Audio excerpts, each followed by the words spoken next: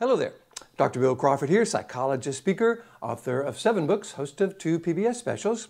Here again to bring you another tip on how to help you create the life you want. Specifically, how to use my life from the top of the mind philosophy to bring more clarity, confidence, creativity into everything you do. Today I want to look at negative emotions, especially looking at them, kind of the purpose of them or how to deal with them. Because that's something as a psychologist people come to me a lot and speak of. They talk about being stressed, they talk about being frustrated, anxious, depressed, worried, overwhelmed, jealous, angry, all very understandable. And yet most people kind of recognize that, I'd like to have more influence in those things. I'd like to not be driven by those kind of emotions, because often when I find myself feeling that or thinking that or feeding that, then the result is rarely positive. So what I like to do is look at negative emotions in terms of their purpose. What role can they play in life? For example, grieving. Grieving is a negative emotion. Often we're sad, we're maybe angry or feeling remorse, whatever. Grieving actually is a process by which we deal with the trauma of the past. If we can make the grief mean something, if it means that, hey, when I'm in a situation, in a relationship, or when I'm connected with someone and that relationship ends or that person dies, I'm going to feel sad. I'm going to feel remorse. I'm going to feel bad. And that's not only okay, that really speaks to how much I care. So all of a sudden that feeling becomes interpreted as, this means I care. I'm a person who cares in relationships versus, yeah, next, who's next, whatever. So that's good. Let's look at how we can look at all those other negative emotions and maybe look at them basically what they were meant for. I like to look at them in terms of they are an alert. There's something I talk about in my seminars that stress, anger, frustration, all of that is actually like a little warning signal that comes on our dashboard of our car. We see that and that's an alert.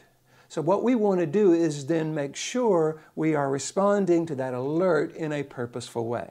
And I think there's 3 things we want to ask ourselves. Number 1, is this a dangerous situation? Do I need to react without thinking? Do I need to either fight something or run away from it?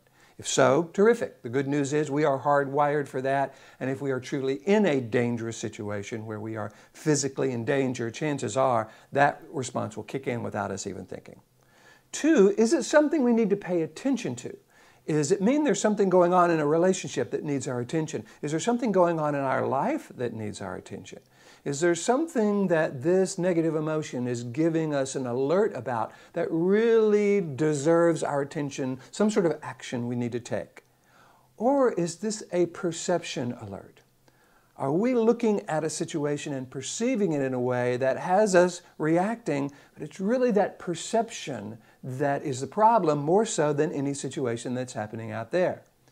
In my books and seminars, I talk about 3 people responding to a dog in 3 ways.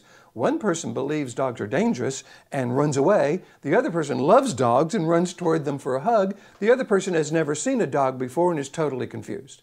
So the situation is the same. It's the same dog, but you got 3 totally different reactions based on perception. So what we've got to do is recognize that we have certain perceptions that have been built up over time. And we can look at those and say, okay, how long have I been thinking about dogs or people or situations this way? Did I kind of learn this in my family somewhere? Is this where I picked this up?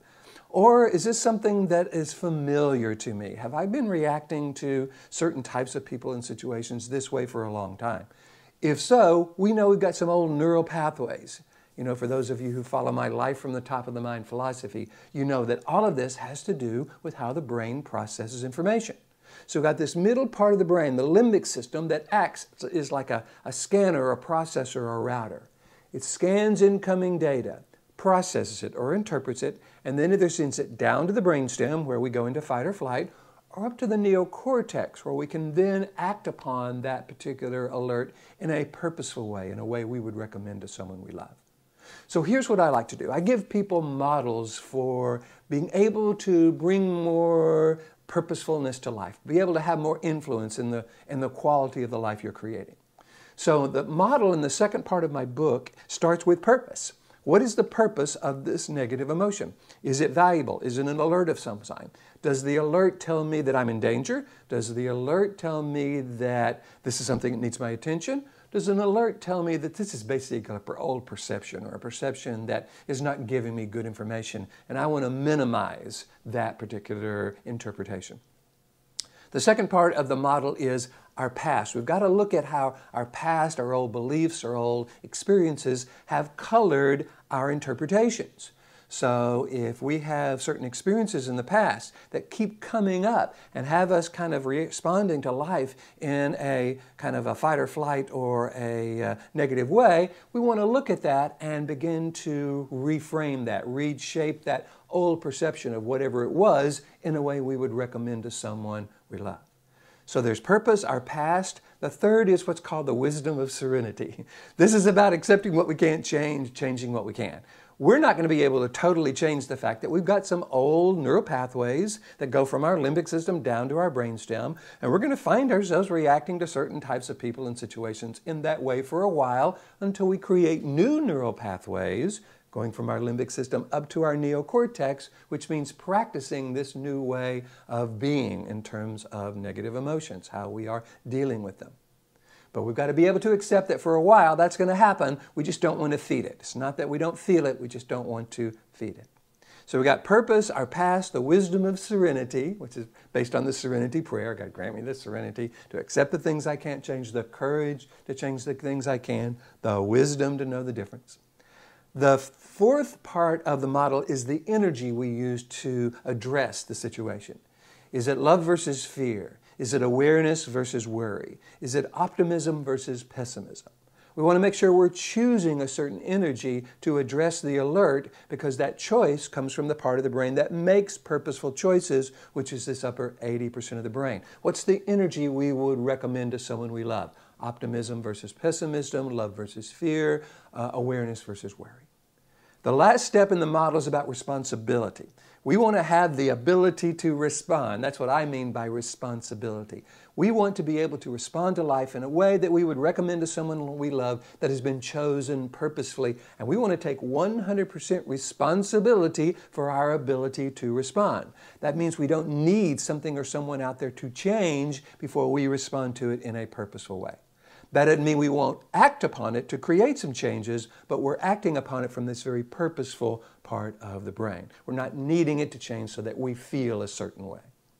So purpose, our past, the wisdom of serenity, the energy and responsibility, that spells power, P-O-W-E-R, because I believe that when we go into a situation clear about our highest purpose, the qualities and characteristics we want to bring, the purpose of negative emotions and how to deal with them, clear about our old past habits and tendencies and beliefs and whether we want to hold on to them or change them, clear about the wisdom of serenity so we're actively accepting what we can't change, having the courage to change the things we can, clear about the energy we choose, optimism, pessimism, worry, fear, love versus fear, awareness versus worry, and clear about our willingness to take 100% responsibility for this process, we become more powerful. We become more influential in our lives and in the lives of others.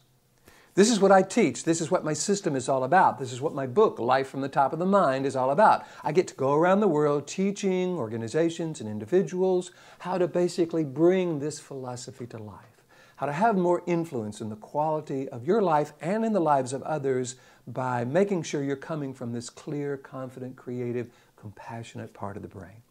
If this is something you would like to learn, or if you feel this would be valuable for those in your organization, all you got to do is go to my website, BillCrawfordPhD.com, hit the contact button, let me know what you're interested in, and I would love to talk with you about that. In the meantime, if you're liking these videos, please hit the like button. You know how YouTube, Pinterest, Facebook, love it when you like it. Share it with your friends if you feel it would be valuable. It's always great to have new subscribers, new friends on Facebook. And again, this is about me bringing my best to you so that you can take it, use it in whatever way you feel best. So, here's to you, bringing more clarity, confidence, creativity to everything you do. And I look forward to seeing you in the next video.